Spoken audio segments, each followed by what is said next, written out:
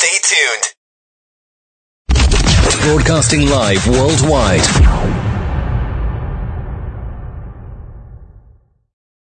Talkline Network Radio, America's longest-running Jewish broadcast network, the voice of the Jewish community. We are online 24/7. And now, you're listening to Talkline with Zev Brenner, America's premier Jewish broadcast on the air since 1981. And now your host. We are back. I'm getting a lot of response to this segment, so if we're going to get to your phone calls, we'll get to your emails, so everybody, please be patient. We're looking at what happens, unfortunately, when there is a divorce in the Hasidic community and one spouse leaves and may not be as Hasidish or as religious as they were when they were married. What do you do with custody? Some educational issues that have been raised in the Hasidic community. With us right now is Dr. Hannah Leibowitz. She's a PhD professor of public affairs at University of Texas, Arlington. She has extensive experience teaching about working government and nonprofit spaces. She deals with her research on community development, and she also studies the way that social and spatial identity impact the ability of a community to thrive. She's been published in peer-reviewed books, and her public writing has been featured in local, national, international outlets. She's a frum woman who attended BJJ Seminary, Torah College, prior to receiving her PhD at Cleveland State University. She currently lives with her husband and 2 children in Dallas, Texas. Beatrice Weber is a mother of 10, writer, speaker, passionate about improving Hasidic boys' education, and she's looking to empower women to her voice. She lives in Brooklyn with her 2 youngest children and her puppy Ginger, and we welcome both of you to the program. So thank you for joining us. Good Vach. Good Vach. Thank you for having me. So let's look. I know you're with a group, I believe it's called One Parent. So let me start with you, Beatrice. So you're not part of the Hasidic community anymore. You left. So what is your status as far as with some of your children, all of you? I know you have 10 kids, and I believe 2 of them are living with you right now. Correct. Most of them are adults by now. Most of them are in their 20s. So I live with my 2 youngest. And are you in touch Brooklyn. with your oldest children? Or you have communication with them? What's the status? Yeah, it gets complicated with divorces in the community, especially, leaving a marriage with so many children. But, try to focus on the positive and the interactions that I do have with them, which is most important. Now, and this I turn to our professor. So let me ask you this, Dr. Leibowitz. So, I know you studied the Hasidic community as well. I know there's issues with custody of the children when a spouse leaves, especially when one turns non-observant. So what have you found? Because I can understand where there is a sensitivity. It's not just physical custody. There's something called spiritual custody of the children, too. Hi. Thanks for having me on. So a few things. First of all, I think it's important to recognize that a lot of parents, first of all, in general, are very complicated. Individual cases can vary. The individual facts of a case are very important. And it's not really the business of the community, what goes on between parents, a child, and the court. It's about what's best for the child. It's also really important to recognize that a lot of divorces are inherently messy. And for many people who are in the Hasidic community, just engaging in the process of dealing with a divorce, they might not go into it, wanting to leave the community or not be religious. But through the process and seeing some of what happens in the community when you want to just leave a marriage can push people out, and can force people to start to think, wow, I don't really want to be a part of this system anymore. And so, thinking about those 2 things those aren't the narratives that we usually hear when we hear about these stories.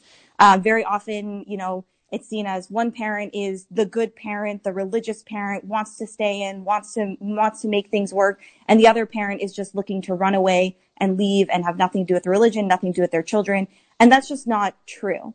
And so, a lot of what we're concerned about in Right to Parent is that there still be a focus on the ability of a parent to do that, to be a parent, to be an active parent, and not these narratives that are around this parent, which make it more difficult for the family, the child, and the court to be able to determine what's really best for the child. Now, you said something about the community should be involved, but if you're dealing with religious issues, certainly that's an important component of religious community. I remember years ago there was a Denver Bezdin where they had a joint Bezdin for conversion of Orthodox conservative reform, and there was a case of a couple who got married and the woman converted. She was not that religious as a Christian, but after she got divorced, she became religious Christian, took her kids every day to church, and the courts awarded the father spiritual custody of the kids because there is such a thing as spiritual custody. So I don't want to negate that. That's a very important component. And yes, divorce is messy, and no divorce is really good. And you put religion to it, and it could complicate things more. But I think we have to be sensitive to the religious aspect as well. So I think that that's actually much more complex. First of all, when you're talking about a case that goes on to Beis Din, that's not the same as a case that goes on to secular court. That's very important to recognize. I don't know if there's any parents out here who are listening who are seeking a divorce or anything like that, but what goes on to Beis Din or what goes on with an Askin is not the same as what's going to go through a secular court system. And ultimately, the secular court system and that custody is what you really have to deal with. So don't sign anything if you don't have a lawyer. Make sure that you don't go through that process, because actually that is not what we're talking about. We're talking about the law, we're talking about secular custody, and we're talking about all of the elements that come with that. And when it comes to those cases, it's really a matter of which side can wear down the court faster than the other one. And when an entire community rushes behind one parent and raises $1 million for that one parent, it's not about what's best for the child anymore. It's about who can best wear down the court over and over and over again with motion after motion after motion. And you've moved away from even the idea of what's best for the child spiritually, because you're just playing the game. And that's not a fair game. And then you lose what's even going on here. What's about the child, the parents, and the court. Peter, what is your story when you went through the divorce? Yes, I can't speak to the whole story. As I mentioned to you earlier, I can't get into some of the specifics. You were still dealing with it in legal issues. I know there's certain. Yeah, but I can tell you in generally. I actually went through a Beis Din process for over a year, and I'll definitely echo what Hannah said in terms of I was shocked. I was shocked at the process. I was a wife of a Rosh Kollel and very much in the community. Experienced a lot of the privilege of being in the community, and really, though obviously I didn't learn Gemara, but we had always learned, Gittin comes before Kedushin, right? A woman is allowed to get a divorce, right?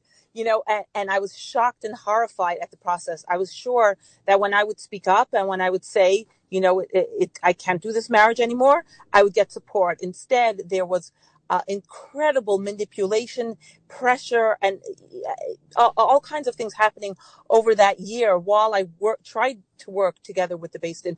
And ultimately, they actually ruled that I should lose custody of all my children. That was overturned because we live in New York State, and New York State will not take what a Beis Din or / arbitration in terms of custody of the children, because they believe that you cannot give that over to anybody else. So that's also important to know that the only way custody is handled in New York State is through the court system, and actually I found the court systems to be pretty fair. Unfortunately, as of late, and very likely, and this is kind of weird, overlaps with education. I spoke up about the education issue, which some of your listeners might be aware of, that in the Hasidic community, the boys receive extremely mediocre education, graduating with maybe a 4th grade level education, if they're lucky. I started speaking up about it, and that seems to have gotten my ex to get a lot of financial support. Now, again, financial support means, again, echoing what Hannah said, those ongoing constant motions, which I will say have a tremendous detrimental effect on the child. You can frame it as, something spiritual, the spiritual custody or whatever else. But I will tell you as a mother that children that have to speak to their lawyers on an ongoing basis and have to know that there's this pressure going on, there's nothing spiritual or religious about it. And on the contrary, it's very, very harmful to their emotional and religious development. When you were going through divorce, were you still religious, not religious at that point in time? Oh, completely religious. Absolutely. I was a Rebbetzin, of course. And there was no question in my mind of even speaking up about any issues or taking a stand for any issues. And I will say, And I will say this, a message, to the rabbis in the community. Be very careful how you handle women who want to leave bad marriages. They deserve respect. They deserve support. And it only pushes them out if they don't get that during the process. So at what point did you decide that you were not going to be Orthodox anymore? I don't like to describe myself as quote unquote not Orthodox. Yeah, I'm sorry. So you were saying. I was saying that I don't like it was not a plot. Myself. It wasn't a plot. Nobody was. Okay, go ahead. Yeah, I was like, what is that? No, I said I don't like to label myself. Orthodox, non-Orthodox. That's not the point. But what did happen was I definitely looked at a system that I was raised in, and I was raised, completely in the system. Being raised in a family that was very involved in communal life, and being married into that, and being very involved and very much part of the system without not questioning anything, and trusting the system very much to a person that became a little bit, are things running the way they're supposed to be? Do we need to speak up? Do things need to change? Really that shift, I would say, was most significant. And that was, there were, from my perspective, an extreme level of betrayal, expecting, Rabbanim who I'd spoken to all the years, who knew what was going on, in my marriage, ended up, taking such a strong stand, and as I mentioned, deciding to give custody to a father that was really not. Again, as I mentioned, the court didn't agree with that. It was really not the right way to go. But was the court's best decision based on religious observance, or because it was a male versus female? What was the issue? I'm trying to. I don't know. Bev, I don't think it's Doctor. appropriate for you to ask Okay, that. hold on. So let me turn to you. Then you've studied some of these cases. So overall, let's look at a general picture as opposed to a specific one. I understand the constraints, the legal constraints over here. So generally speaking, what are some of the issues dealing with custody? Is it strictly that it's a man-woman, that they want to prefer to give it to the men? Is it a religious issue where they feel that the children won't get the Hasidic education they're currently getting? What has been the major impetus in those cases? I think it's all of the above. It's a combination of all of the above. And oftentimes it's more community pressure and other things that drive the decision rather than what's best for the child. And it's probably a combination of all of the above.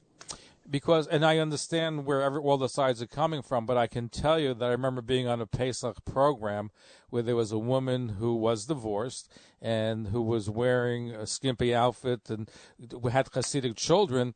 So the other side of the picture is that sometimes you have situations where... But were her children being abused because she's wearing an inappropriate outfit? I think that's not really up to you to decide how she dresses, right? Like, so she has a First Amendment right to her own expression. She can do whatever she wants, but when you have children involved, there also has to be a sensitivity to the children. If you're going to a Hasidic school and you take them someplace... But she wasn't in a Hasidic school. She's in a Pesach program. Right, but right? I'm talking the kids. So how do you know how she dresses when she's with her kids at her kids' school? Because the kids are there with her.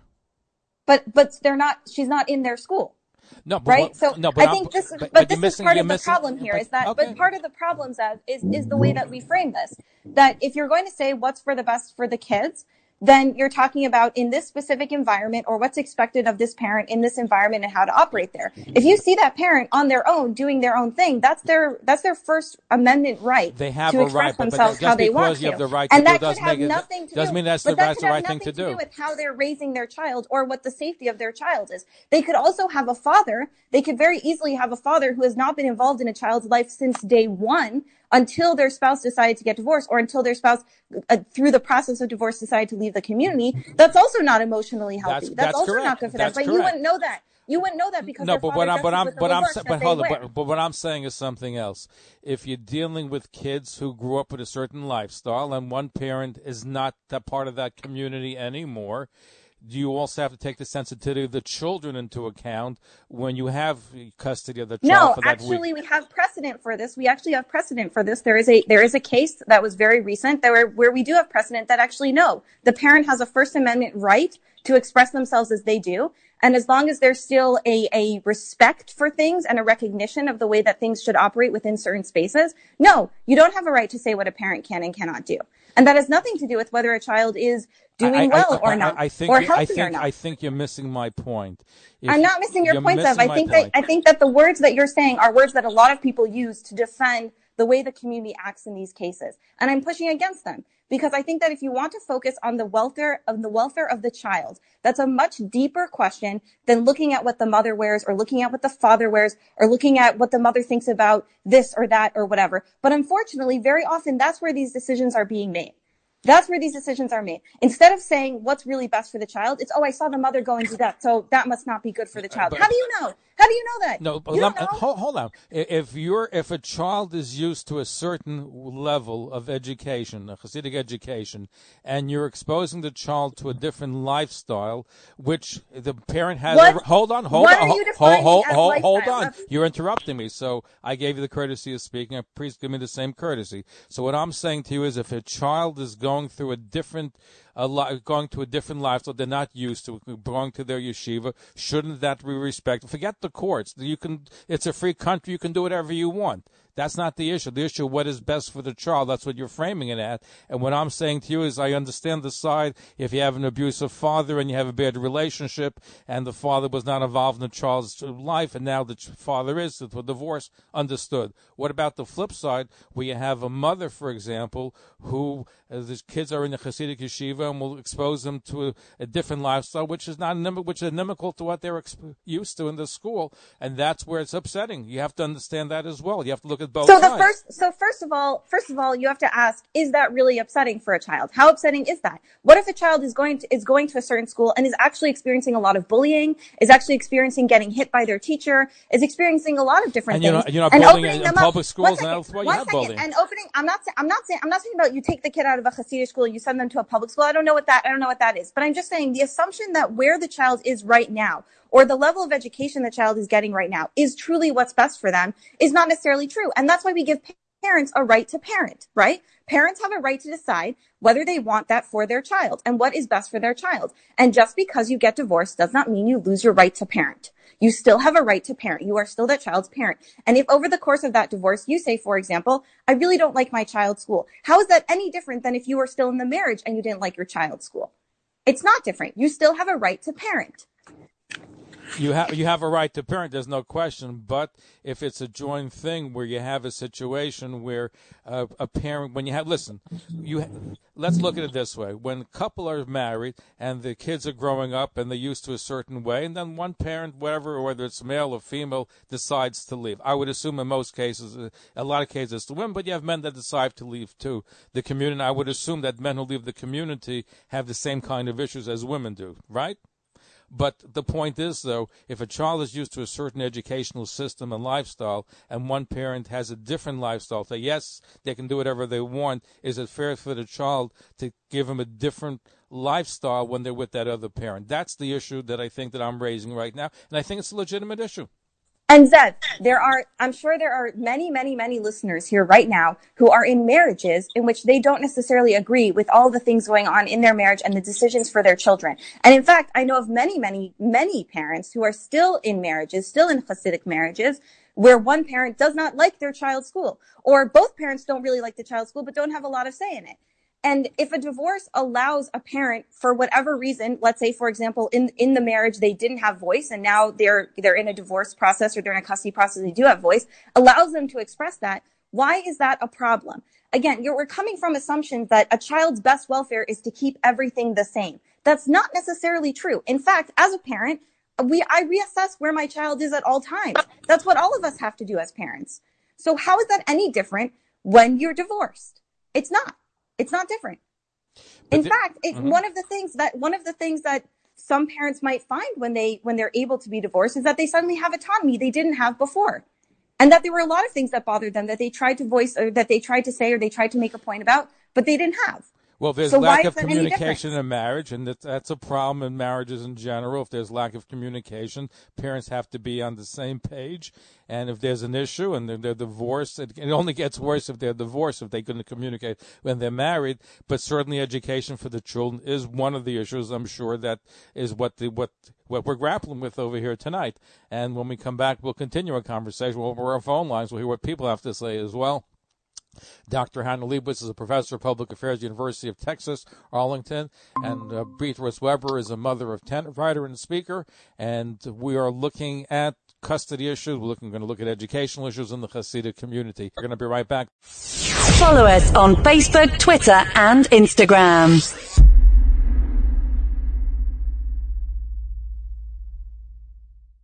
Hi, this is David Gabe, and you're listening to The Zev Brenner Show.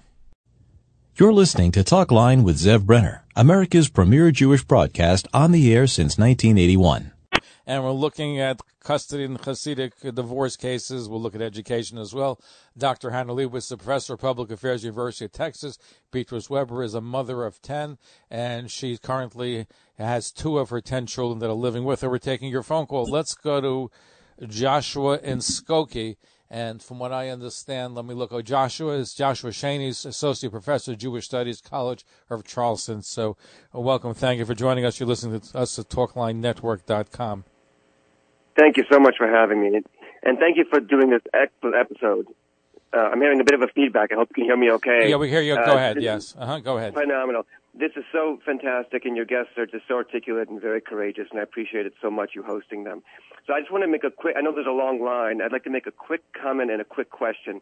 My comment is I myself went through a divorce some years ago in the Chabad community, and I won't go into all the details. It's always a very difficult situation. It was certainly the right one. I was married to someone who I didn't know, and there were health issues and parenting issues and so on. But I just want to say that when you go through the court system, they consider everything. They look at who is taking care of the children. They look at the bond of the children to each of the parents. They think about the right of each parent to decide what's best for the kids, and if there's a difference of opinion, they try to balance that for what's in the child's interest.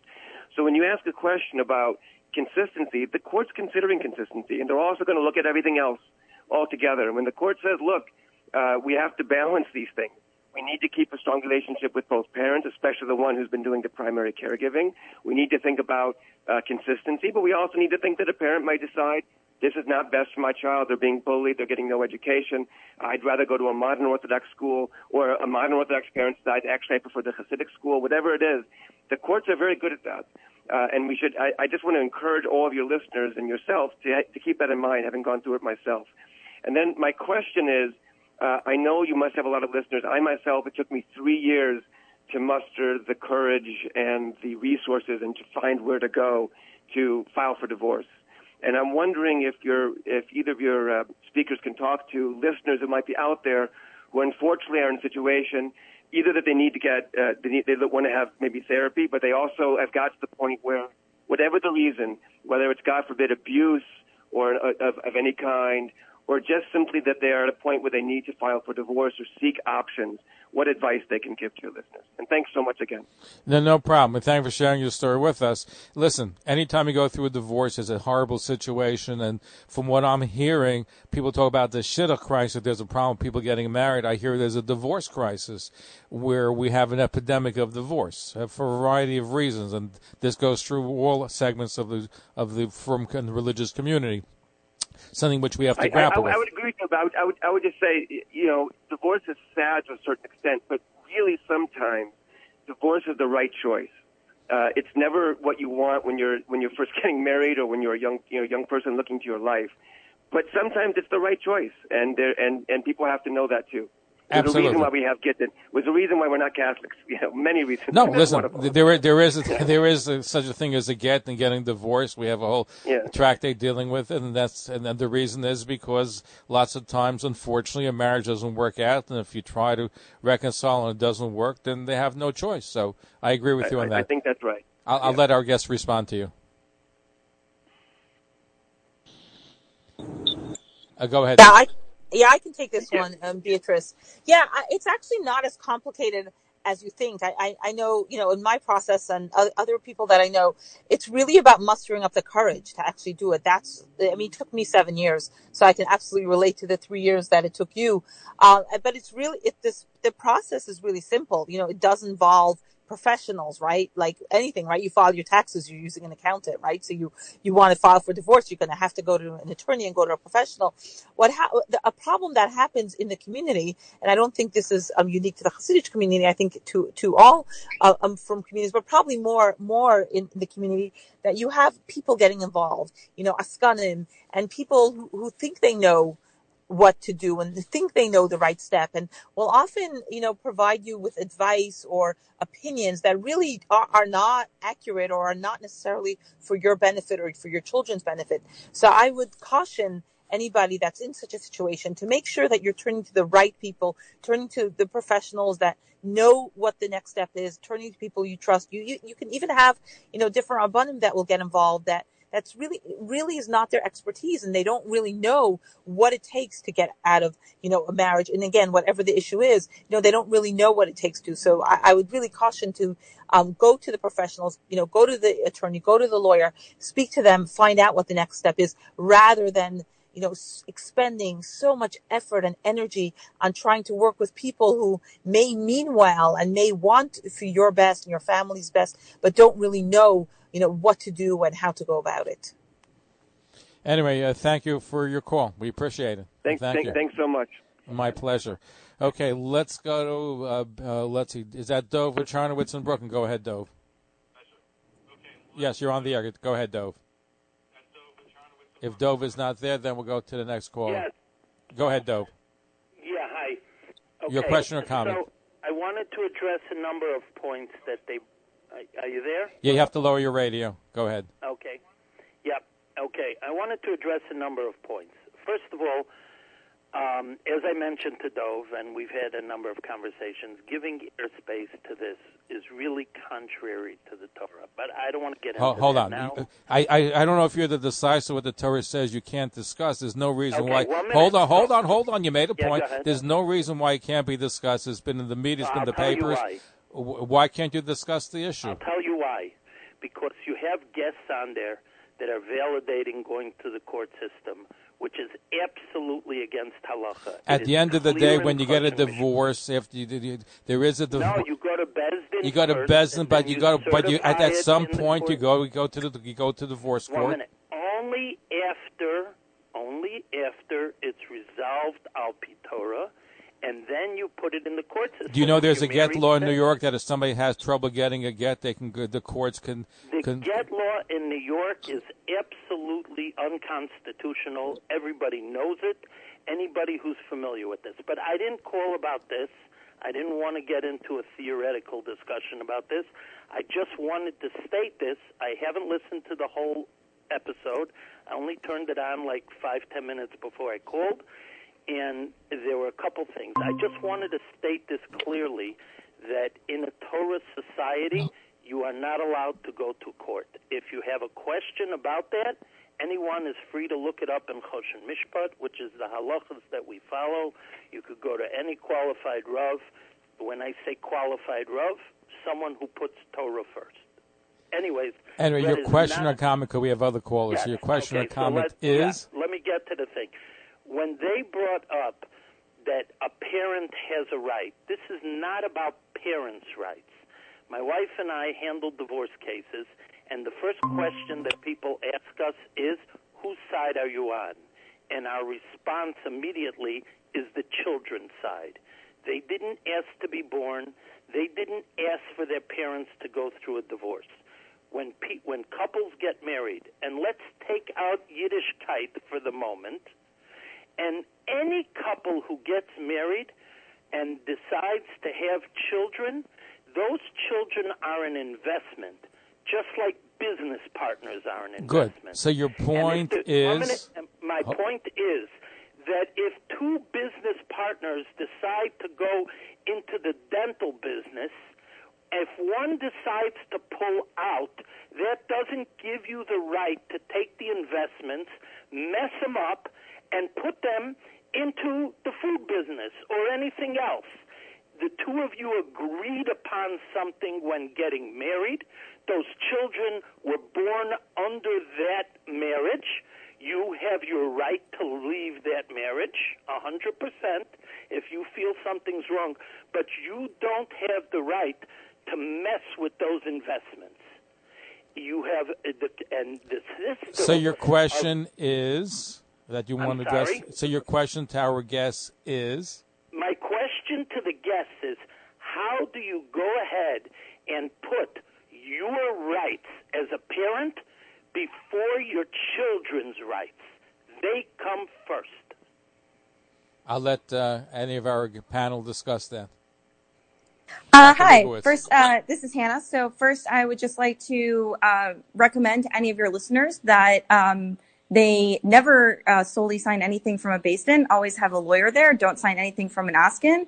Always recognize that you live in the United States of America, assuming you live in the United States of America, and that ultimately a custody agreement through the courts is the only thing that will be upheld. And you absolutely should go through the American legal court system. Aside from that, I just want to point out that I think that that logic is very circular. You could say the same thing about a child not being asked to be in a Hasidic school. You could say the same thing about a child not being asked to X, Y, Z.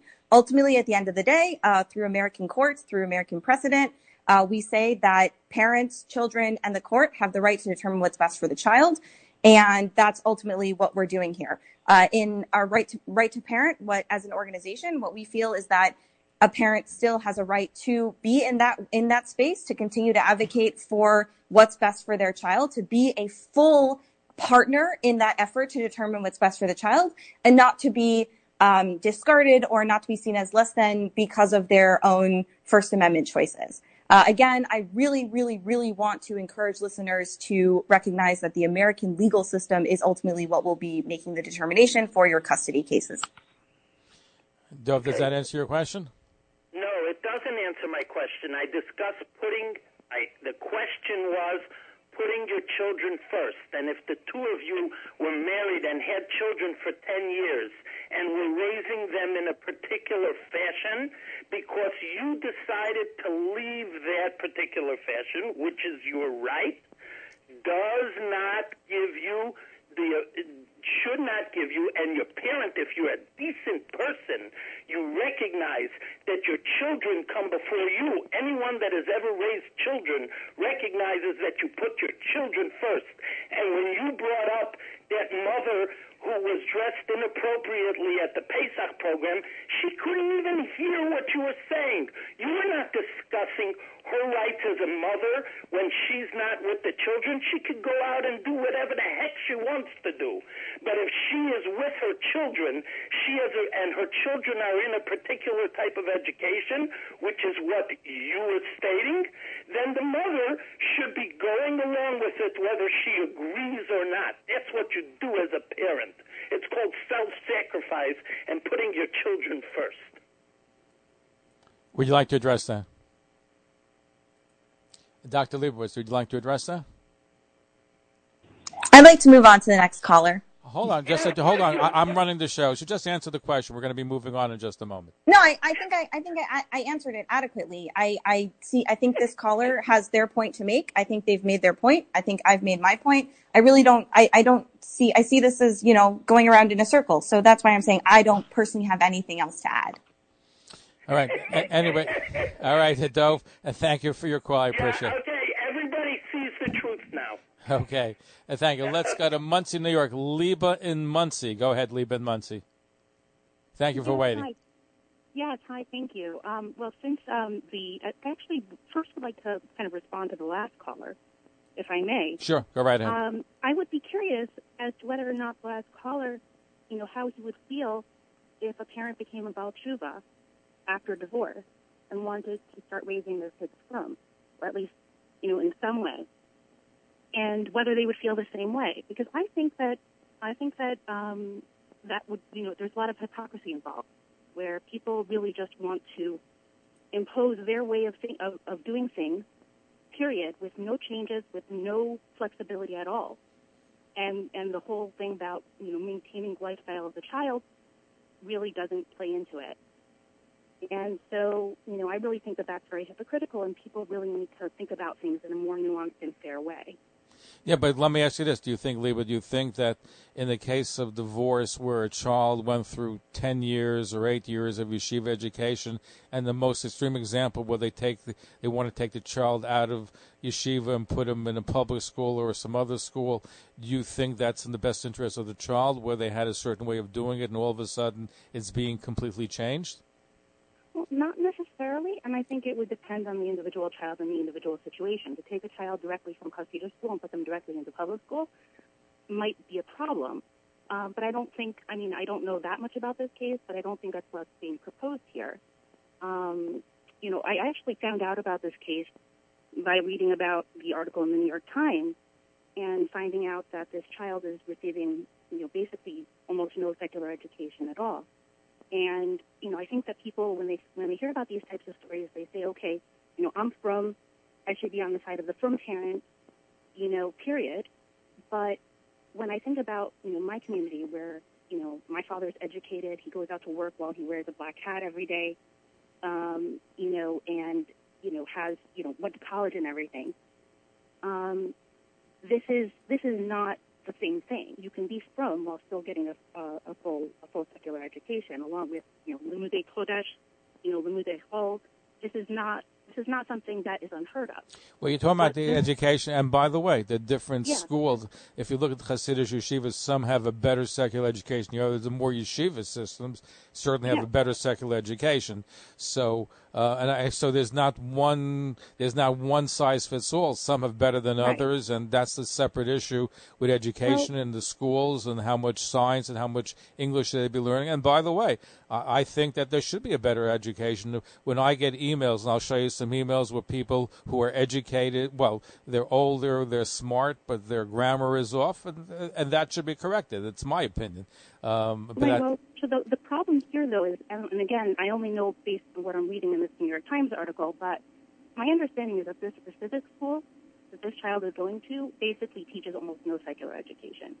And I was looking into this a little bit more, and I was reading online this letter that the principal of the school sent to the court because apparently Beatrice moved a mile outside of the Hasidic community, and this principal couldn't even spell the word principal. Okay. In his own letter to the court. Literally. I saw the letter from a school where the principal was spelled wrong, was full of grammatical mistakes, and I don't think the principal realized that Bedford-Stuyvesant. I think it was where the parent moved to Bedford-Stuyvesant, and they were saying there are no kosher supermarkets, and certainly you can get kosher food in Bedford-Stuyvesant. Right. So I guess my point is that it's not, to me at least, as an outsider looking in, right? It's not a matter of, this woman wants to take her kid away from Frumkeit, period. It's a matter of not necessarily wanting to conform to every single little thing that this specific community and this specific other parent wants.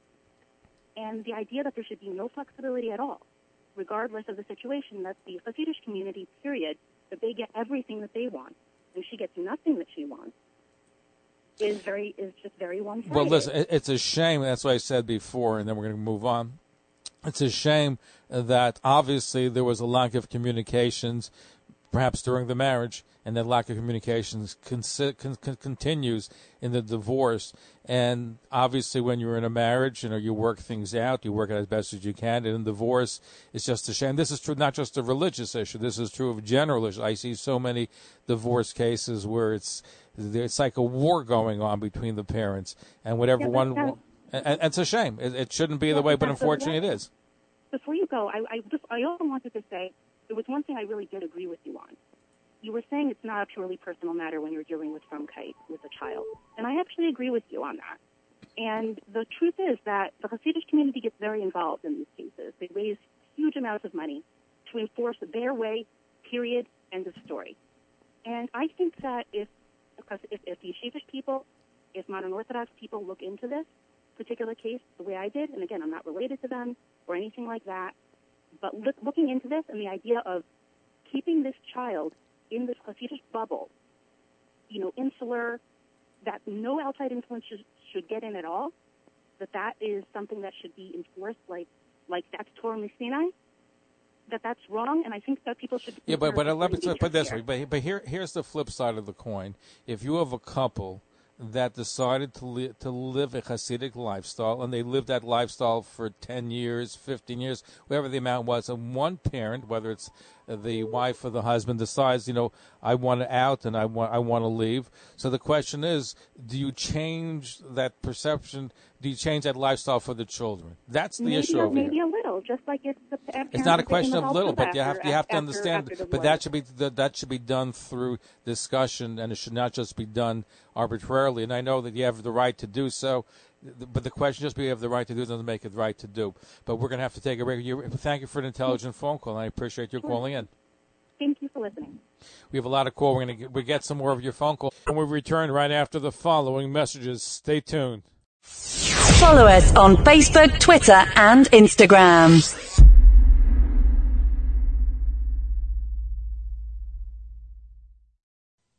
Talkline Radio and TV with Zev Brenner is just phenomenal. Everybody concerned about the Jewish community should listen and watch.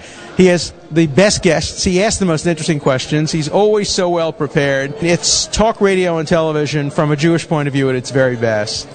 To advertise on the Talkline network and Talkline's email and social media blasts reaching over 70,000 people, please call 212-769-1925, extension 100. That's 212-769-1925, extension 100. Or email info@talklinenetwork.com. You're listening to Talkline with Zev Brenner, America's premier Jewish broadcast on the air since 1981. Welcome back to the program. I'm Zev Brenner. We're looking at custody issues. We're looking at Jewish education in Hasidic schools. Our guest, Dr. Hannah Leibowitz, Professor of Public Affairs, University of Texas, and Beatrice Weber is a mother of 10, a writer, and the speaker. Let us go to Judy. Judy in Brooklyn. Your question or comment. Go ahead, Judy. Yes, hi. So I'm a special education advocate, and I work with families with children with various learning disabilities, special needs, for over 25 years now in New York City. And I have to say that you cannot hold the New York City public school system as the gold standard in education by any means. And I find that many children who go to yeshiva education actually come out with a far superior education than public school students. I've actually spent better part of this year rescuing children from the public schools because the yeshivas opened in-person learning and public schools have all been distance learning because of the issues with the teachers union this year. Children have been falling through the cracks, and I've seen children who have come to me, the parents came to me, the children have learning disabilities. They have IEPs year after year after year. The public schools doing absolutely nothing to remediate their issues. And I know that the local yeshivas, I work with many of the local yeshivas, and the yeshivas have resource rooms in person, very well staffed. They really try very hard to work with local school districts to get services for the children. Yes, there are some yeshivas that need to improve, but by and large, the majority of the schools that I work with are extremely devoted and really do provide a good education to the children. So I don't think it's fair to pick a few, poorly run schools and say this is what the community has to offer. It's not accurate. I have to tell you, the public schools are really crumbling in New York City, and there's students who are stagnating and really not learning much. And I know there's this group, Yafed, that's been going around trying to say that we should have 7 hours of secular education in yeshivas. It's not accurate because there's not even 7 hours of secular education in public school. And the city and the state have been trying to increase the amount of hours of secular education. And the truth of the matter is, when you look at all the free periods that public school students have, and you look at all the other things that go on in their school day and the fact that they have a much shorter school day, they're really not getting much of an education, and you cannot compare that to the wholesome environment that the private schools and the yeshivos have. And I even say secular private schools are far better than public schools. I think Beatrice wants to chime in. Go ahead, Beatrice. Yeah, I can take this one. Yeah, you're 100%. You're 100% right, Judy. There are many, many good yeshivas in Brooklyn, in New York, and all over the United States. However, there is a sub-segment within the yeshiva system, specifically the Hasidic schools, that provide extremely, extremely minimal education. They do not graduate above a fourth grade level. And I think it's actually abhorrent. What's going on is parents and educators like you who do see good yeshivas providing good education don't advocate for these children, for these, my son and tens of thousands of other children that do not graduate knowing how to spell or read above a third or fourth grade level if they're lucky, that have never opened a science textbook, that have never learned the continents, okay? They've never learned the names of the oceans. There are tens of thousands of children, and it behooves you as an educator in a private yeshiva who is giving a good education to speak up for these children. Because I'm sure that you want these children should get that same education. Bira, let me ask you this question, though. And listen, I support that they should be better English education and people should be able to have a much better science knowledge. But the point is, though, if parents choose to send their children to such a school, and again, lots of good yeshivas and Hasidic yeshivas that are excellent. You have some that, as you said, that don't teach English adequately. If parents decide to send their children to such a school, don't they have the right?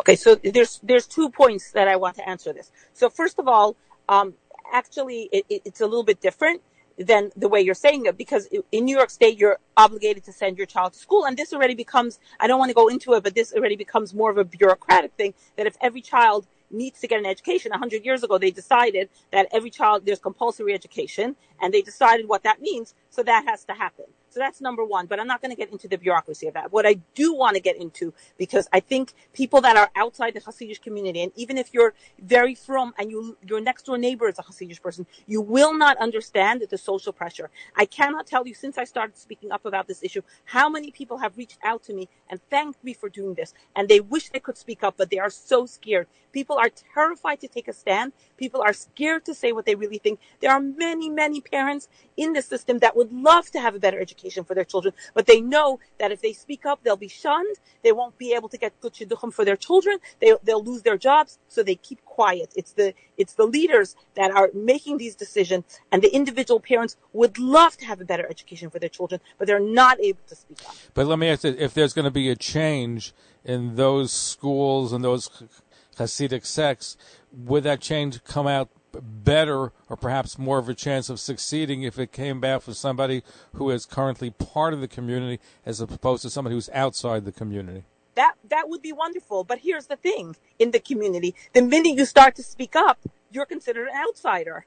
That's exactly what I'm talking about. In theory, Zev, 100%. I wish that we in the Hasidic community could have the capacity to stand up and to demand change. That's what should happen. Absolutely. If but parents want to have change, but change. if parents get together and want to have a change, it could happen. Zev, they opened up a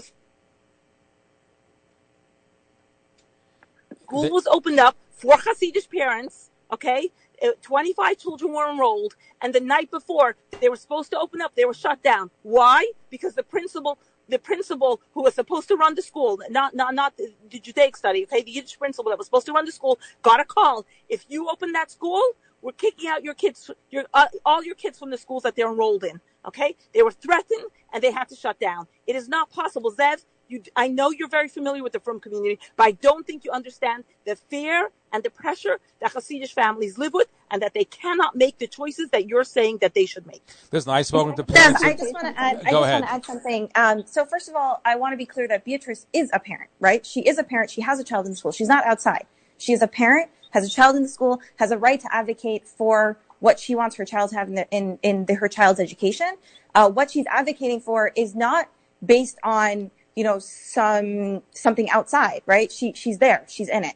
But I also want to add that to your point about, parents kind of, organizing or getting together, you have to understand that in a community that's based around fear, there's a lot of a sense of isolation when you think differently than you think the way you're supposed to think. So organizing requires some level of unity and community.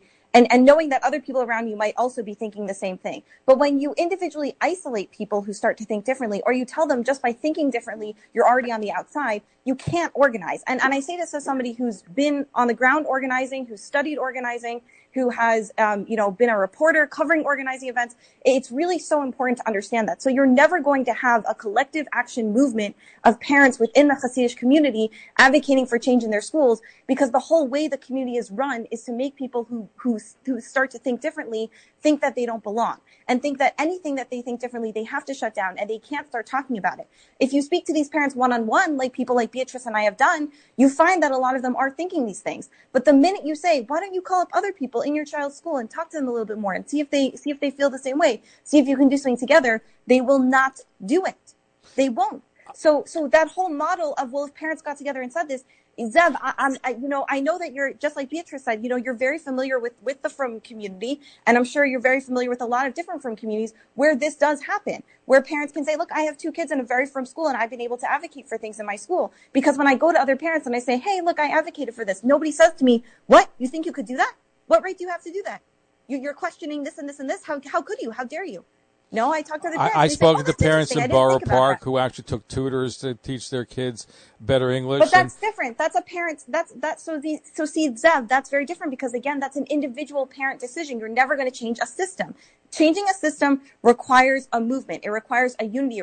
It requires community. It requires a group to say, we as a whole don't want this. Exactly what you're saying is what individual parents have done for years, which has gotten their individual kids through the system. But you know what? But Lots of parents, one second, Zev, let me just finish. Lots of parents don't have the money to hire private tutors. Lots of parents don't even understand what's being offered and not being offered. Lots of parents want something different, don't have the capacity to do that. All of the research on private and public school resource allocation shows that it's inequitable. Some parents are able to get a lot of resources and some parents are not. So do you run a school based on, well, we're going to run at this very, very low standard, and if parents want something more, they can individually provide it? Or do you run a school saying, this is the standard that will ensure every student has success and every student can excel, and if you want more than that, you can absolutely go for more? And that's the problem here, is you can't rely on individual parents having the capacity, having the resources, having the time. Do you know how many kids these parents have? Right? It requires so much. So why not just have the school teach? But some parents are happy with the way it is, too. Let's look at the other side of the coin. So you have some that may want change and some that are just happy the way it is, the way it's been functioning, right? You have both sides that are there. Do you have that? One second, Sam. I just want to know, do you really have that? Because I've been on the side, I've seen all of the material that comes out every single time there's, stand up for your yeshiva education. And let me tell you, I don't know if you've seen the announcements, but they're never announcements that ask parents openly. There's no surveys that ask parents openly, are you okay with every single level of this and this and this and this and this? There isn't. The choice is between how we run the school right now or the government coming in and doing X, Y, Z. That's not the same choice we're talking about right now, Zev, right? We're talking about saying, do you want 90 minutes of secular education where we bring in an educator that doesn't take anything seriously and no one's really learning and whatever? Or do you want 2 hours of secular education with a good teacher who's going to teach your children, and then they'll go back. They'll go right back to their Jewish studies and everything is great and perfect and amazing. That's not the option that's being given. The option that's being given is between these two extremes, where obviously if you're a parent, you know which choice you're going to make. That's not a question, right? For a lot of parents, that's, do I want the way my school is, or do I want the government to tell my school? Of course. But that's a separate issue of government. Listen, there's also a reluctance to have government involved in religious life, and that's true of bris milah, of circumcision. It's true of education. Absolutely, absolutely. And that's a very big conversation that everyone in the community needs to have. That's a real conversation that needs to be opened up. But when the choice is not between, should we have 2 hours of solid secular education learning, or however many hours it is, where your child, we won't take an extra minute, but we will give your child at least the basics that they need? Or do you want what we currently have, which through time and time and time again has been proven is very not strong, is taken not seriously, does not accomplish what needs to be accomplished for a child to be successful in life? That is not the choice. And I'll tell you, I have family in these systems. Beatrice has a child in this school, right? And we see what happens. And we've talked to parents who have said, yeah, I probably want a little bit more, but this is what it is. But that's not the choice they're being given. The choice they're being given is between, do you keep it exactly the way the system is, or do you let the government come in and change everything and destroy everything and ruin it? That is not the choice we're talking about. That's not the choice any rational parent should really be having, right? The choice rational parents should be able to have is, what do you want to see in the curriculum of your child? What do you want to see in the education of your child? That's not the choice that's being presented. Well, I don't think there's... Go ahead, Beatrice. I'm sorry. I'm sorry. Yes. Is that Judy? Go ahead, Judy. Yes, fine. Yes, I'm sorry. So I have to say this is not accurate. I speak with hundreds of families a year, many of whom are Hasidic. I am not Hasidic myself, but I am part of the Frum community. But I have spoken to many, many families who may have some issues with their child's school, and they easily switch schools. There are other schools. There are other choices. Families have done many different things, including sending a child to a school out of the area, finding other schools. There are different school options. A lot of the parents who send the children to the schools that they do opt to send them there, and the choice is not send your child to the school that's not educating him, or send him to public school, which also, by the way, will not be educating him properly either. The choice is find something within the community that would meet his needs. And I have seen sophomore children being sent to a Lubavitch school because it worked better for the child, and the parents did it. I've seen Kukla children being sent to a regular Beis Yaakov.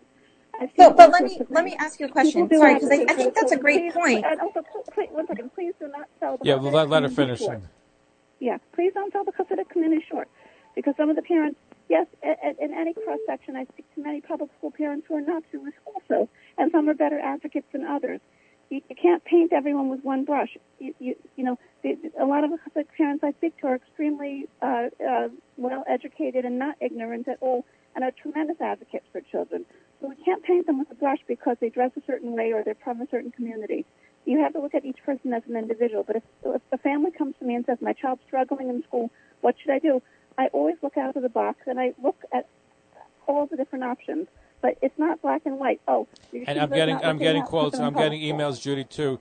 People can send to different yeshivas. They can pick up and send their other choices out there. It's not like it was years ago. And yes, I understand if you belong to Bubba, you want to continue to Bubba, but you have options out there if you really want to make some changes. We're going to have to just do a commercial break in the station ID. So thank you for a good phone call. We'll be right back. We are online 24/7. Like us on Facebook. Talkline Radio and TV with Zev Brenner is just phenomenal. Everybody concerned about the Jewish community should listen and watch. He has the best guests. He asks the most interesting questions. He's always so well prepared. It's talk radio and television from a Jewish point of view at its very best. To advertise on the Talkline network and Talkline's email and social media blasts reaching over 70,000 people, please call 212-769-1925, extension 100. That's 212-769-1925, extension 100. Or email info@talklinenetwork.com. You're listening to Talkline with Zev Brenner, America's premier Jewish broadcast on the air since 1981. We are back. Our guest, Dr. Hannah Leibowitz, Professor of Public Affairs, University of Texas. Beatrice Weber is a mother of 10. Here's an email question from Sylvia to our guest. Number one, are there any Hasidic schools who give the boys good English education? The answer is yes. I'll let our guest respond. Does anybody know what Rabbi Yaakov Horish has to say on this issue? He's very open-minded. Beatrice, did you want to tackle that? Can you repeat that? I didn't hear that clearly. Sylvia wants to know, are there any Hasidic schools who give the boys a good English education? And does anybody know what Rabbi Yaakov Horowitz has to say on this issue? He's very open-minded. Yeah, so there are a handful of Hasidic yeshivas that do, but they're considered kind of more moderate or more on the left. You know, they're not considered the mainstream, at least from, where I come from and where my kids go to school. So, but there are, and I don't know where he feels about the subject, though I do know the school that he runs, or at least used to run, did provide a very good secular education. Let's go to Yisrael in Rockland County. Go ahead, Yisrael in Rockland County. Your question for our guests. First of all, as sad as it is when parents and children are separated, there's always three sides to the story, as the saying goes: his, hers, and the truth. Right? Okay. As difficult as it is, and as many Askanim were working for your husband, I'm sure there were Askanim working on your behalf. And while he was awarded custody in the courts, you took it up with the state education department, which is something that has nothing to do with them. If there's a problem with the custody, appeal it. It has nothing to do with the you were standing in front of City Hall advocating for your Fed. That's two separate issues. And as difficult and as horrible as it is, number one. Number two, and you can answer if you want, but my other point is, since this has segued into an education issue, Dr. Leibowitz, I'm also a doctor, I'm a doctor of divinity, 20 years of rabbinical degree. Just sitting in Texas, 1,500 miles away from here, and you're telling us how our yeshivas are doing, from Ashar to Satmar and the dozens and dozens of yeshivas in between, parents can choose where to go. They can even go to public school. There are from children in Rockland County in public school. All our children went to yeshivas. We are very proud of their Yiddish and English education. Myself, I went to yeshiva and yeshiva only. I have worked for multi-billion-dollar Fortune 500 companies, government jobs, etc., and everything is yeshiva taught and educated. So when people want to, can we improve it? Absolutely. Can some improve more? Yes. But to sit on a pedestal in Texas and pretend that you know the ins and outs of yeshivas... But you can sit in Texas and know what's going on in Brooklyn. Come on. I mean, let's be fair. If you want to raise other concerns, yes. Beatrice's kid grew up in Rockland County, so let's talk about Rockland County. Okay, so obviously from what Dr. Leibowitz is saying, she has no idea what's going on in Muncie. Okay, I think Beatrice wants to respond to you. Go ahead, Beatrice. I said that actually most of my children did not grow up in Rockland County, so actually that's not true. But we came to Muncie several years before I moved to Brooklyn. But yes, of course. Again, nobody argues that some yeshivas do provide a solid education. Absolutely. At the same time, we also know, and what I'm trying to advocate for specifically for my son, but in general, to talk about the fact that there are yeshivas that don't provide anything or barely anything, and that's all, and that should be changed. I want to just add. I just want to add a few things. First of all, I lived in New York, actually, and I looked around and decided that I didn't like the schools there, and subsequently moved several times, actually. I still have a lot of family that's there, so on a personal level, I don't think this is me, just being in Texas and being entirely removed. I don't think that's true. In making those changes, though, I recognize a lot of people who could not make the same.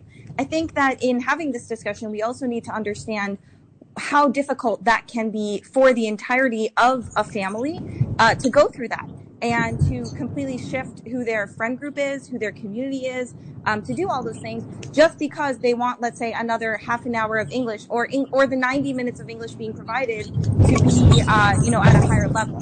So I had a lot of privilege in being able to leave, being able to have the support that I needed to actually leave New York and to go seek out a different community where my kids could be from and where they could be raised in a school that I felt I would have agency in. So that's just on a personal note. On a more broad communal level, I really think that a lot of this discussion, and I think Beatrice and I have been really clear, is not about all of the yeshivas that are doing fine. It's just not. Beatrice's child happens to be in a yeshiva that's not doing fine. Beatrice, as a parent, tried to advocate for a change. I also think you have, some of the details of Beatrice's case wrong. So you can talk to her about that in a different setting. But this specific issue is about the schools that aren't teaching at a high level of education. The people who come out of these schools clearly do not measure at rates that other students do in other yeshivas. You can point to the exceptions of this rule and people who have been successful later on in life. But the question when we think about a school and an education system is not, will there be exceptions later on in life that will be fine? It's how do we teach kids? How do we teach kids? How do we provide them with the education necessary? And so I think that's the broader conversation here. And I think, as Beatrice and I have noted, there are parents who want to see change. I think the last caller mentioned that specifically in special ed cases, there have been families that have been able to take their children out of specific schools and put them in other schools. For a lot of parents, they can't. And a lot of parents feel that there is so much potential pushback in doing that. And so I think others have a right to say maybe something needs to be changed. Maybe the schools need to be changed. Maybe some things that are going on in the schools aren't working for everybody. That's what the discussion is. Yisrael, you sound. Which yeshiva did you go to, Yisrael? Shocker, Visionitz. Myself and my wife, we also went to Visionitz. Now, speaking about yeshivas, instead of saying, and I'm sure that neither Beatrice nor Dr. Leibowitz would choose, minus the Yiddishkeit issue, neither of you would choose the other end of the spectrum, the public school system, whether it's in New York City or in upstate New York, because they are failing, not to mention all the drugs and everything else that's going on. But this discussion isn't about only two ends of the spectrum. It never has been. Nobody has had that Dr. discussion. Hold on. Let Yisrael finish. I'll let you respond. Go ahead, Yisrael. I didn't interrupt you, so please. Go ahead, Yisrael. Yes, go ahead. Okay. Now, when you're talking about change, first of all, let's not pretend that the vast majority of yeshiva, especially as from Yidden and people who have children in the school, the vast majority do an excellent job, a superb job. I've been in Albany advocating for children. I've watched yeshiva students come and speak for the assembly and the senators, okay? There are some, okay, and a very minute minority that are bad, okay? But we can all improve. Now, speaking of a switch, you don't make it sound like someone wants to switch from a yeshiva has to go to a co-ed modern Orthodox school. Yeshiva's pragmatic argument. It's not co-ed. It's as frum as it gets. Okay? They have a lot more English than some of the Hasidic schools. So don't make it sound like it's either A or Z. There's a lot in between. Now back to the other part of the divorce. There is support on both sides. One side always loses. Sometimes both sides loses. But it's as bad as boogeyman sounding it is that the Hasidic community band together. They band together for the husband and they band together for the wife. So let's not make it sound like this boogeyman hit job. I appreciate your phone call. Thank you, Yisrael. Your very articulate phone call. Beatrice, let me ask you this question. I'm getting from our listeners. Can you name some of the Hasidic yeshivas that are doing a good job, in your opinion? Trying to think. I think there's a yeshiva in Borough Park called, I can't remember offhand the name now, that's supposed to be reasonably good. I don't know, maybe one of your listeners know the name of it. But, my son goes in Williamsburg, and as you know... I think Beretsky, right? I think that's one of our... Yeah, that's supposed to be, a good level of education. In Williamsburg, there is not one. My son's yeshiva is actually considered to be the best, provide the best secular education than in the entire Williamsburg. And in Williamsburg, there's tens of thousands of boys attending yeshiva. So there's a lot of children in Williamsburg who are not receiving even what my son But I want to stress that the girls' yeshivas do a much. I don't. Oh, this yeah. is with Oh, yeah. boys. They the girls' do. yeshivas are pretty good as far as education and secular education is concerned. It was even chronicled by Dr. Kranzler, I think, about 20, 30 years ago. He wrote a book about Williamsburg, and even then, you had the girls' education was certainly much better. Absolutely. Speaking of Williamsburg, Chaim in Williamsburg. Your question for our guest. Go ahead, Chaim in Williamsburg. Yes. You hear me? I hear you loud and clear. Hello? Go ahead, Chaim. Yes, Chaim, go ahead. Okay, my question is this. I was listening about an hour ago, 3/4 of an hour ago. This man called, and he said you're not supposed to go to court. And the answer was the professor and the other woman, only court and only court. Then there was a conversation about that the woman can come with skimpy clothing to the children. The Beatrice, whatever his name is, she said that the mother has a right as a parent to decide what is good for the children, just like the man. My question is simply this. What happens if the woman decides to become a Christian? Is she entitled to take her children to Christians? And why not? What is the difference between Christian or between non-religious? Or can she come with a tzelem, you know what I mean, with a cross, to see the children? And if not, why not? What is the difference between this or... What if it goes the other way? What if it goes the other way? What if you have a family that's a Christian family and the mother decides to convert, and she decides to convert through an Orthodox conversion, wants to put her kids into a Jewish school, wants them to go through the conversion process and the Geirus process?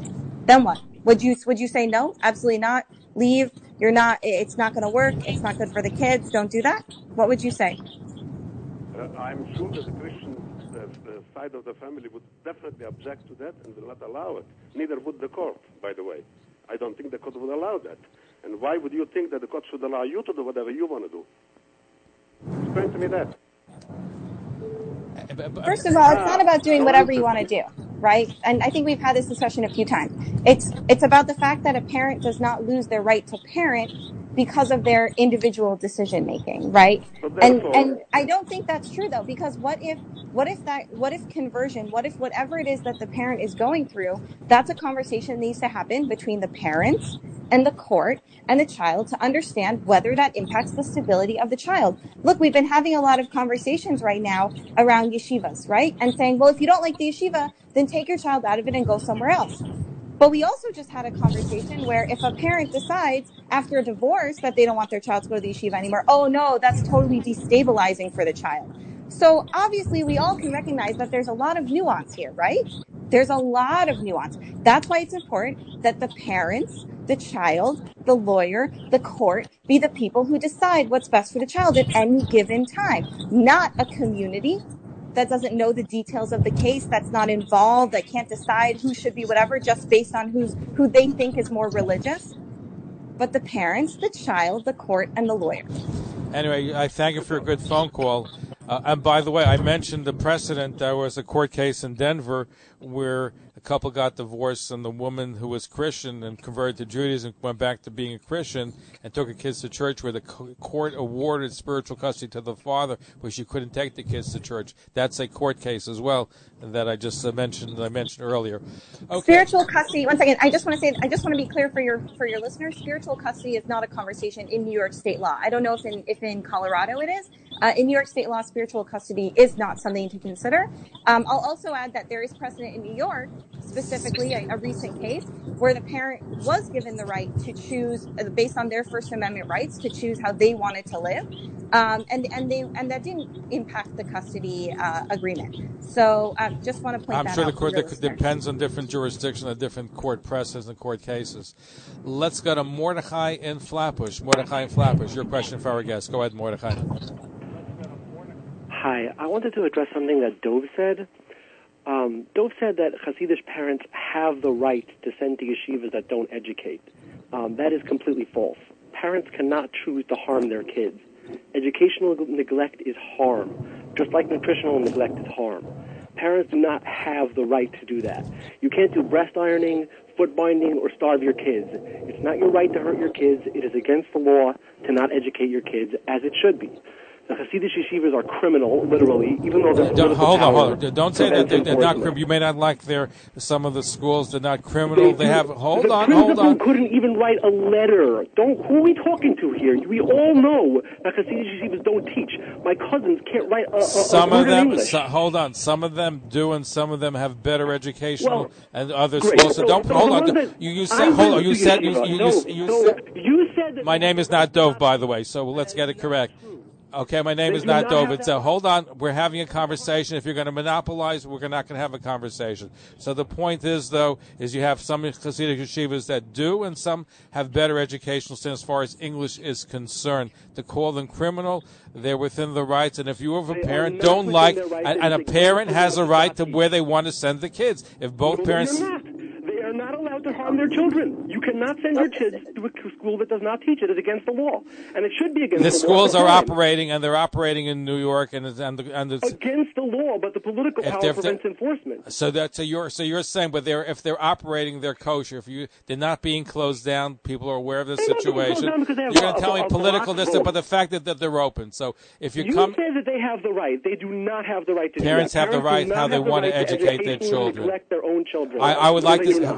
I'd like to see a better education, better English. I'd like to see that some of the yeshivas will have a better English and grammar. Math, science, any of those things. I agree that, but the point is parents have a right. They do not have the right to send to those yeshivas. It is against the law. You said they have the right. They do not. If they're breaking the law, then the New York State has not closed them down. If they're functioning, so you can't say they're breaking. You can commit all sorts of crimes, but if you don't get caught for them, it's not against the law. No, but it's fully aware. Everybody knows what's going. Everybody knows what they're being taught, what's not being taught. They don't know. They do these studies and they delay their reports. They all know. You may not like what's going on, but they know what. That's your interpretation. That's your interpretation. Anyway, I appreciate your phone call.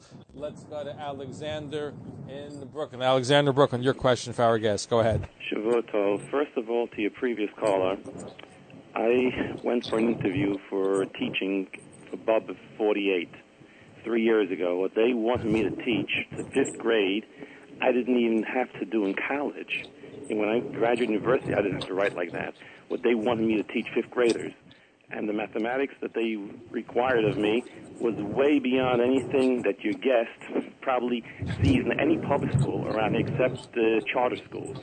So before you go off against the Hasidic community, I'm not above it, by the way, I just applied for a teaching position. Before you go off, it's really not fair if you don't know the facts and seems prejudicial. Next, maybe that the schools are teaching what the parents want. Have you ever given that some parents really don't care? And I taught in a whole different yeshivas in Borough Park, maybe 5 to 6 of them, subbing and teaching and whatever. Maybe the parents really don't care. I try to teach mathematics properly, and a lot of kids told me their parents can't even add or divide, whatever. And they said, my father's a Dayan. Says, how can you learn and be a Dayan and no Chosh Mishpat, no you're a Dayan Chosh Mishpat, you have Taruvis, or you have contracts and you have to litigate, if you don't know mathematics? Says, what do you mean my father's dying and he can't even do that, and whatever? Because the parents don't care. And other places they do care, why didn't you try teaching the way you're saying that the yeshivas are teaching in the Hasidic schools in Borough Park, in my neighborhood? Listen, I personally, I think there should be a higher educational standard. There should be more math taught and more English taught. I said this time and time again. I agree. I'd like to say. And by the way, I think it's bittul Torah. If you're sitting but if you're sitting in an English class and the kids are not paying attention, that's bittul Torah. That's taking away from Torah study. Because if you're there, I did that to some other kids in Litvish Yeshiva when I was teaching. I told them, "What are you doing? It's bittul Torah. If you're going to learn math." It was Paskin Halacha. It's not Bittul Torah because you need math for Gemaras and Arab, and you need math for Taruvas, for Chil, and you need math. But if you're going to Safir, you're going to carry on, it's Mamish Bittul Torah. And they even in one class I told that there's enough kids that are over by mitzvah, I'm giving Asra with Adam. And all of a sudden, the rest of the kids there in Little Shiva, they all backed away from this kid. They want no part of Bittul Torah. So what you're saying is correct, but the parents, if they would really care, and they come to PTA and they say, we want our children to be able to add, divide, multiply the mathematics correctly, because they're going to need it both in the secular and in the religious framework. The yeshivas, I think, would do it. They asked me to do it. I think Alexander's making a good point. There's some parents that don't care, want it to continue. Maybe some that do, and maybe some that don't. There are options. If Bubba 48 is teaching it, it's an ultra Hasidic yeshiva. If you know Bubba's, you can go there. And I think Veen is also teaching it. You want to go through the yeshivas, you can go through, and you can find the good ones that do teach the way you're proposing this. And for the previous caller to say it's criminal, right? Obviously, that's why he has a chip on his shoulder. Look at it logically. Peter, I'm going to let you respond to our guest. Go ahead, to our caller, to Alexander. Go ahead, Beatrice. I mean, I'm not understanding the assertion that 5th graders were doing math on a university level. Is that what the caller said? I'm trying to understand that. Again, I'm trying to. Could you repeat your question, please? Were you saying that the 5th graders were doing math on a university level? No, the English. They were trying to get me to teach English to write at a level higher than even in university. They didn't require me when I graduated to write at that level that the yeshivas wanted me to teach the children to be able to do. Wow! So they're providing. This is above the 48. This is not some little yeshiva someplace. Wow. So the 5th graders are being taught how to write on a university level. That's really interesting. I've never heard of 5th graders in any school setting writing on a university level. So that's very, very interesting. The concepts they wanted me to teach to build into their writing capability. So in English and university level, and in the 5th grade. The math, the point is, we are. I think the point that he's making is that the expectations that they had for him was much greater than just a 5th grade level. I think that's probably more. That's very beyond that. No, it's beyond. They wanted me actually to teach, not expectations. They wanted me to teach. So they're trying to get the teachers to teach this level that she's saying doesn't exist. Some of your guests are saying it don't exist. I'm telling you, it does. Okay. From the inside, not from the outside. From the inside. And also the people that are calling up about going to court, they should really look at Yeridea and Choshen Mishpat and tell me that if they want to be Jews and they want to conform to Judaism. But Alexander, at the end of the day, the courts, as far as custody is concerned, that's usually adjudicated by the courts. It's adjudicated because you need to enforce the decisions. However, you shouldn't be running to the court. The first thing, and like you said before, you finalize everything in Bezdin, and then if you need to, you have the problem is, Alexander. Remind callers once again not to sign anything from a Bezdin or an Afghan before you go to court. You must go to court. No, do not rely on Bezdin. Do not rely on Afghan. Go to court. Hold on. If parents decide to go through a Bezdin and they both just come up, listen, you only go to court because they can't reach a conclusion. They can't come to a resolution. But if you're able to come to a resolution, that's fine with the Bezdin. The court has the right. What right? Look at what they're doing. They're saying the man is the woman. Anyway, Alexander, the clock is ticking. We're going to unfortunately have to take a break right now. So we're going to come back. Our final stretch. We're looking at education. We're looking at the spouses and divorce and education and custody of the kids. And we'll take some more of your phone call. Our guest, Dr. Hani Leibowitz, Professor of Public Affairs, University of Texas. Beatrice Weber is a mother of 10. I'm Jackie Mason. And you're probably saying to yourself, how did he wind up here? He's got no place to go. I thought he was a star. I was a star till I got this job. You know what my job here is? My job here is to talk about Zev Brenner. Now you're saying to yourself, you got nothing better to talk about than this? The truth is I do. But Zev Brenner said to me, I'm on television. People are watching me. But everybody knows that people are excited about me. They know that I have a great show. They know everybody loves me. But nobody cares to advertise on it because they don't know that people are watching it. Who's going to tell them? Somebody has to help out. The United Jewish Appeal is an important cause, but it's nothing compared to this because the United Jewish Appeal makes a fortune. Zev Brenner can't make a living. You know why? Nobody advertises. You know why they don't? Because they don't know people are watching. I'm watching the show, but I found out I'm the only one. Why am I the only one watching? Because nobody advertises. Why don't you advertise? Help this man out. He can't make a living. For free information about advertising on Talkline's television programs, please call 212-769-1925. That's 212-769-1925. You're listening to Talkline with Zev Brenner, America's premier Jewish broadcast on the air since 1981. Let's go to Avraham in Kensington. 1 second, Seth. I'm sorry. Yes. Before we bring on the next caller, I just want to be really clear about something. Because we've talked about this, based-in issue. I just want to be really clear that if people do go through a based-in for determining custody, that there be a lawyer present and that you understand that ultimately it really is the secular court system that can enforce custody agreements or change custody agreements. And that's what I mean when I say don't go through a bezdin. A bezdin is obviously an important part of any Jewish divorce. That's not a question. That's not even here to be discussed. But it's very, very important that anyone who does go through a bezdin recognize that ultimately when it comes to custody, the American legal court system is the one that will enforce that. Unlike with a get, necessarily, and again, New York state law might have its own things, but generally it is the American legal court system that determines that. So if you go through something with a bezdin or with an askin, you have a lawyer there to make sure that if it ever goes to court or if the court needs to be involved, which it likely will still need to be, that a lawyer has still been present. So I just want to be really clear about that before we have on the next caller. Thank you so much. Okay, no, absolutely. Listen, the bezdin is an important process, but at the end of the day, everything that's done there has to be enforced by the courts, custody, and whatever financial arrangements that are going to be there is going to be enforced by the courts. Okay, let's go to Avram in Kensington. Go ahead, please.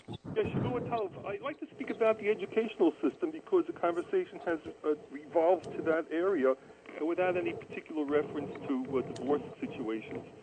In my humble opinion, any religious group that decided to emigrate to the United States after 1863 should be morally bound to obey the laws of compulsory education.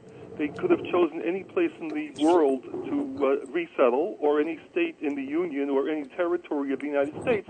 If they particularly chose to live in New York State, then they should abide by the laws of New York State.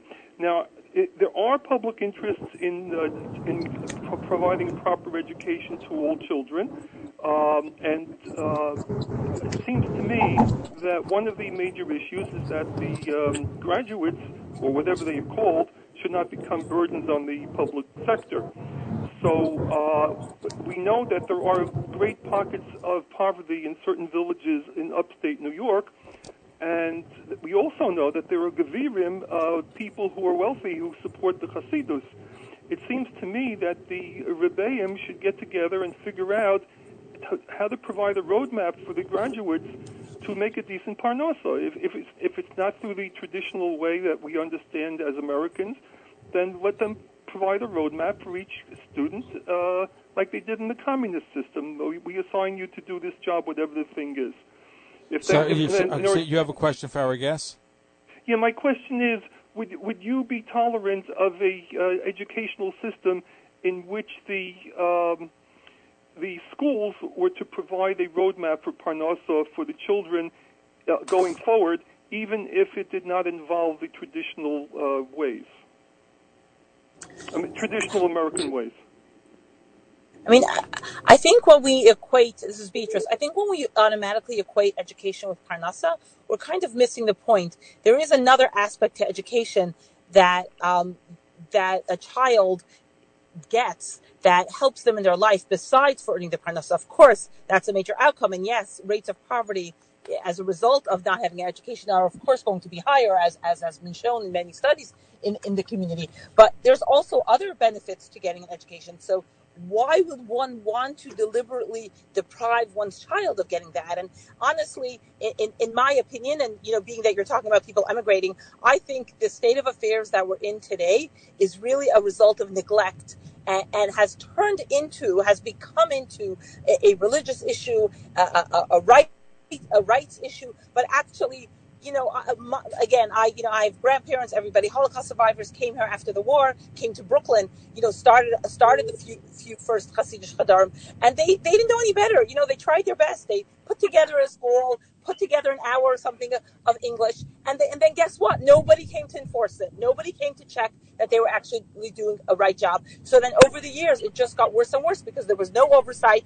They didn't have the education to know how to give a proper education, and it just got worse and worse. So why do we perpetuate that and continue that? Why don't we just look at ourselves, say, there's an issue here, there's a problem here, how can we improve it? And again, talking about all the social ramifications of speaking up in the community and the resistance to change is preventing that. But really, I don't think that it deliberately came from a malicious place. I think that over the last since the 50s, right? So we're talking about 70 years now of not having proper oversight of people who are not educated, running the schools, right? I've spoken to school principals. They're not educated. They've not gone to high school. They're the ones putting these things into place. And it's just been neglected for so long. So I think it's time that, we all look at reality, we see what's going on, and yes, go ahead, and yes, provide that education. Anyway, Avram, again, thank you for your phone. We were almost out of time, so let me go to Stanley's been waiting for over an hour. Stanley in Forest Hill. So go ahead, Stan. I apologize. We have a lot of calls tonight. Of course. But it wouldn't be a night without having Stanley calling in. Stan calling in. You're a good person. Anyway, let me say this and sum up because I know you're fighting time. This has been on for an hour and a half, and you've been veering to one side of this whole thing, and that's been the education factor. But you missed the whole point, the marriage. You missed the fact that the woman was in an Orthodox relationship and could not, and got a divorce and had enough and is getting out of Orthodoxy.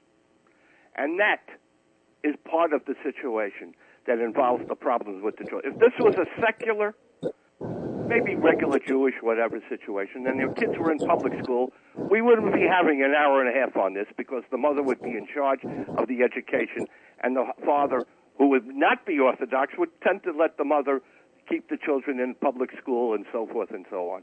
There may be a fight on this and that, visitation, but let's get real here. This is about Orthodox Judaism. That's what it's about. Nothing more, nothing less. And people have a right to have their say in court, and the woman's right. She's absolutely right. It should be done. But we wouldn't be having this conversation if this woman wasn't married to an Orthodox situation. Kids would be in regular public school, not necessarily yeshiva, but because of the religious education, the husband, we should put him in here, or, I want him to have the religion. So your question that you have for our guest is we wouldn't be having... Don't you think if you were not as religious and you didn't marry an Orthodox, you wouldn't be in this situation? You probably would get a divorce, but you'd be in charge of the education, and that would be no problem. correct? Possibly. Okay. I think you've answered my question. Anyway, Stan, I appreciate it, but you know what? Thank God that there's Orthodox I'm not complaining education. about that. Obviously, no. Religious education is necessary. Absolutely. But look what happened here. Look what this woman went through. That's the point. If she had not married, I'm not saying she shouldn't, but it happens in religious education, not just Jewish, Christian, whatever. So that's the point. That's the point. Yeah, she'll wind up going to this kid is Orthodox, blah, blah, blah, blah, but that's the point. Stanley, thank you for making the point. We're almost out of time. I did want to get at least one email, have one WhatsApp question, so we apologize we didn't get to all of you tonight. Here's a question for Dr. Leibowitz. Is it fair to say you do not trust Beis Din, that's the Jewish court of law, and as far as you're concerned, a woman or man who is seeking custody should go to a secular court and never go to Beis Din? I think I made that clear several times, and I just made that clear once again. But obviously you will have that, so that's why. Yeah, but like I said before, absolutely Beis Din is an important part of the Jewish divorce process. My point in saying not to rely on Beis Din is specifically when we're talking about custody issues. There are documented cases of malpractice that happened because somebody signed something in Beis Din or in Askin or whatever that then is enforced by the secular courts, but they've never been seen in the secular courts. The secular courts weren't involved. A lawyer wasn't involved, and it really is a big problem. So, of course, Beis Din is obviously involved. When we're talking specifically about should a custody decision be made by Beis Din or by an Askin, if that is necessary, absolutely an experienced lawyer needs to be involved because ultimately it is in the courts, in the secular courts, where it will be enforced and where it will really surface. Here's a WhatsApp question. What about the hundreds of successful business owners in yeshiva Hasidic circles where the education served them well? So there are many immigrants who came from other countries who English is their second language who are very successful business owners. But some of them, obviously, they speak English. And, okay, you have like a Hasidic selling with Simcha Eichestina, and you have others that have done well. Successful. Of course you can be successful, even if you don't have an education. Of course there are going to be those individuals. Do I see a huge difference? Simcha Eichestina has an education. Come on. He doesn't have an education. Do I see a huge difference between my girls and my boys? Absolutely. And is that a result of their education? Absolutely. Listen, it's a known fact. I mentioned Dr. Kranzler, who's a sociologist, another who said that in the Hasidic world, and in Williamsburg, he picked that as his study, that the girls' education, they learn more secular subjects than the boys. That's been true 30, 40 years ago. It's true today. No question. That helps them with their career later on. So I've seen that in their careers, that it helps them later on. Again, does that mean that you cannot be a successful business owner if you did not get that secular education? Of course it doesn't mean that. Of course not. I just want to add also that this is not all about just getting a career, right? It's not all about getting a career, like Beatrice said. But I want to delve into that a little bit more because having a career is just one part of your life. If you live in the United States, you need to be able to read in English, to write in English, to do basic math, to understand basic science in order to navigate a lot of your life. That's not just your career and being able to be a, quote, successful business person. It's not just about can you make money with whatever you got in your yeshiva education. That's not ultimately the question, right? There is so much more that goes into that. And we all recognize that. And we know that from a Jewish education, right? With the way that we give our Yiddish education to our kids, right? Just, oh, well, are they ever going to have a goat? Are they ever going to have a cow? Are they ever going to this? No, of course not. We know that there are broader lessons that education teaches you. We know that there are broader ways that we need to understand the world, and we immerse our kids in it, right? And that's what, and we try to do that. We understand what we're seeking for our children is to have a happy, healthy, successful life.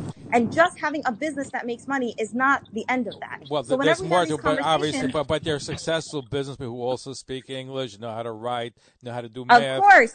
And that's the point, though, not the fact that they're making money, the fact that they're successful. From a community, of course, and picking individuals from a community and saying, look, they have that education, they're fine, also ignores all the people who also went through that educational system and aren't fine, right? That we can't document in the same way. But my point is that we need to expand this beyond, can you get a job that supports you and pays you with this basic minimum or non-existent English education? It's so much more than that. It's so much more, even having the ability of you as a person being able to navigate your life It is way beyond just being able to have a business. In the case of divorce, it's unfortunately a lack of communication, which goes beyond even the religious community. There is an epidemic in divorce in society in general, including affects our community, and that's some of the issues that we've been talking about. Joy in Manhattan, I'm sorry we're not going to get to your email and the other callers, but yes, people can get it to it, but everybody can afford one. The question has been about the educational system.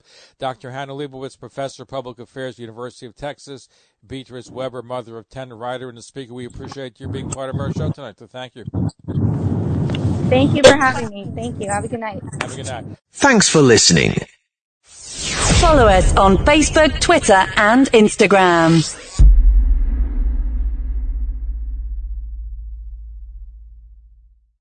This concludes Talkline's Jewish broadcasts on radio for tonight. For continuous Jewish programs, please go now to TalklineNetwork.com or our 24-hour-a-day listen line at 641-741-0389. For past shows, you can find us on iTunes, Spotify, Amazon, YouTube, Instagram, and all major podcast platforms or jewishpodcast.org. Thanks for listening to the TalklineNetwork.com.